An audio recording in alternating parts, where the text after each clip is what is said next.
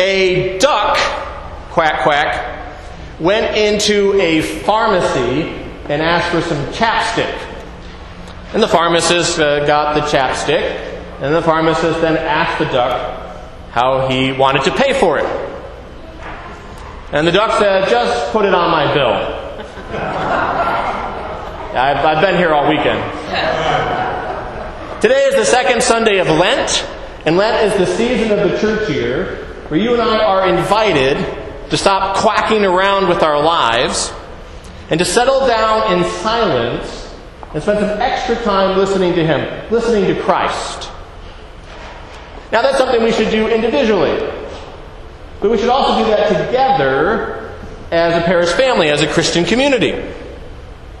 But what exactly is a Christian community?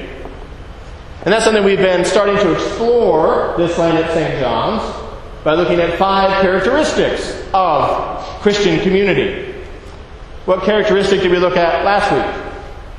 Worship. Right, worship. A Christian community worships. So how's your worship life going? But today we're looking at a discipling community. A Christian community disciples. Say that word after me. Disciples. Now in today's Gospel reading from Mark, which we just heard, Jesus makes this tremendous offer to this crowd that is sort of circusing around Him. Now you have to recall that at this point, Jesus already has students. Jesus already has apprentices. What the Bible usually calls disciples. And this included women and men. But did you hear? He then makes this offer. He makes this offer to anyone in the crowd. A very easy, so easy he makes it for them to join His school of discipleship. If any want to become my followers, let them deny themselves, take up their cross, and follow me. For those who want to save their life will lose it, and those who lose their life for my sake, for the sake of the gospel, will save it. Wow, that's easy, right? I mean, sign me up. I mean, who wants to, deny yourself, take up your cross, lose your life for the gospel? Sounds really appealing. Question for you. Raise your hand if you have been baptized. Okay, follow-up question. If you have ever witnessed the baptism of someone else in the Episcopal Church, raise your hand. Okay. That means you have renewed your baptismal vows a time or 2 or 3. Well, surprise I have for you. Drum roll, please. Very good. You've already signed up for Jesus' School of Discipleship in your baptism. So let the self-denying, cross-taking up, losing your life for the gospel times begin. Amen? You weren't too enthusiastic about that. Okay, we got that one good amen there. Now I have a statement. You can tell me whether it's true or false. In the Gospels, Jesus spent a lot of time preaching to crowds of people. True. Not a trick question. True. Absolutely. But if you read the Gospels very carefully, you will see that He spent the Aslan share of His time with smaller groups of people, making disciples. There was a sort of larger group, that wasn't that big, of women and men. And then there were the 12, and then out of the 12 there was the inner 3, Peter, James, and our own St. John. And He spent time with them, making them disciples. Now the church is not a business per se. There are things we can learn from the business community. We have business elements in our life together. We need to do that well, of course. But in the fullest understanding, church is more than a business per se. But if you were to sit down and think about what business is the church in, what business is the church in, how might you answer that?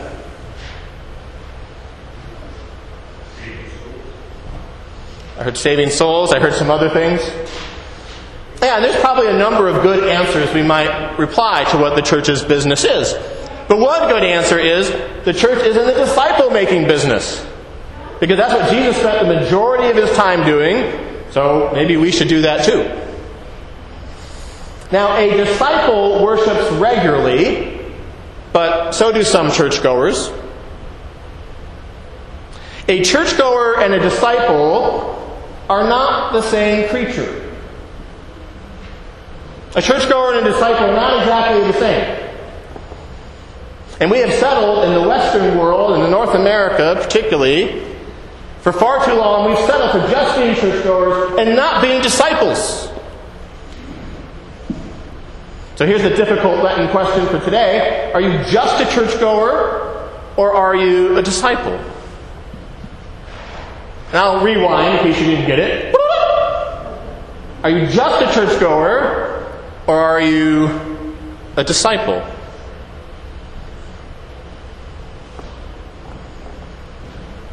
Difficult question, for sure, but it's a very appropriate question for you and I to wrestle with during Lent. And it's also an important question for us to wrestle with as a Christian community, as a parish family. Because if at St. John's, if we are not committed to making disciples of Jesus and giving people practical teaching and support and encouragement and the who, what, where, when, hows, and whys of discipleship, then we really aren't being a Christian community.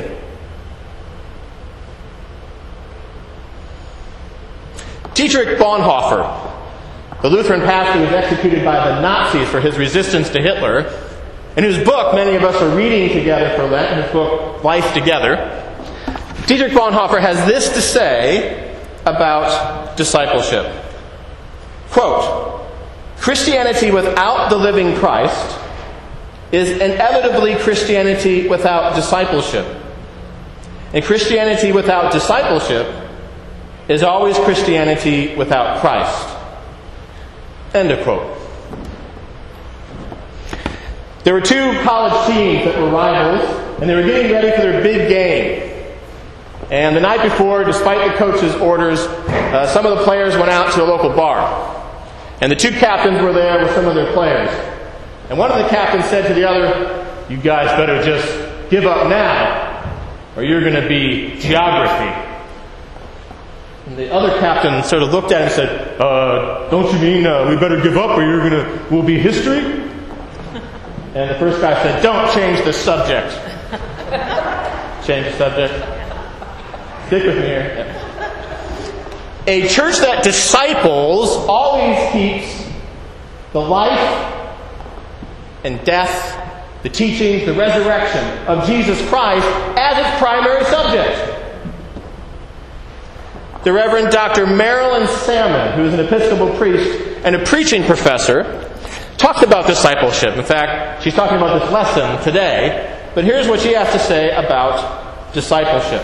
Quote, "Jesus defines discipleship as a contrast between human values and God's values. According to human values, one's own life comes first. Now, we might be kind and generous and thoughtful toward others, yet cultural norms dictate the priority of our own safety or privilege or physical comfort. Jesus advocates risking your life for the sake of the other.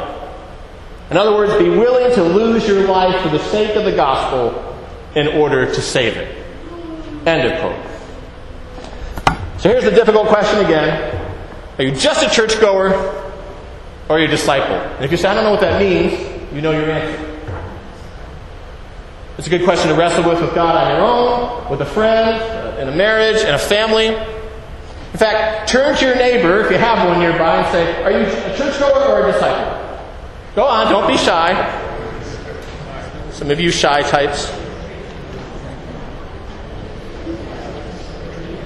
So, are you ready to deny yourself, take up your cross, and follow Jesus? Christianity, folks, offers an incredibly rich, life-affirming, celebration-making, God-connecting, world-changing way of life. But like with many excellent things, especially things that are excellent eternally, it also requires a way of life of sacrifice and challenge. I mean, just think about it on the personal level. Liking is optional. Love is required. Think about those unfun people in your life. That requires a lot of sacrifice and challenge to do that, right? And then think about on a social level. reducing poverty, reducing violence, any number of other causes that disciples should be involved in. Those causes require sacrifice and challenge as well. For 2,000 years, women and men, boys and girls, from many nations and many languages have found in carrying their crosses a pathway not just to eternal life, but to abundant life now. Now, this morning, I have a dare for you. Yes, your rector, your pastor is going to dare you. In fact, I'm going to triple dare you. I'm going to quadruple dare you. When you come forward to receive Holy Communion, ask yourself, be honest with yourself and God, am I a disciple or am I a churchgoer? And then as you receive that gift of Eucharist, or receive a blessing, as you receive that gift, see yourself as once again, or maybe for the first time, signing up for Jesus' school of discipleship. Amen.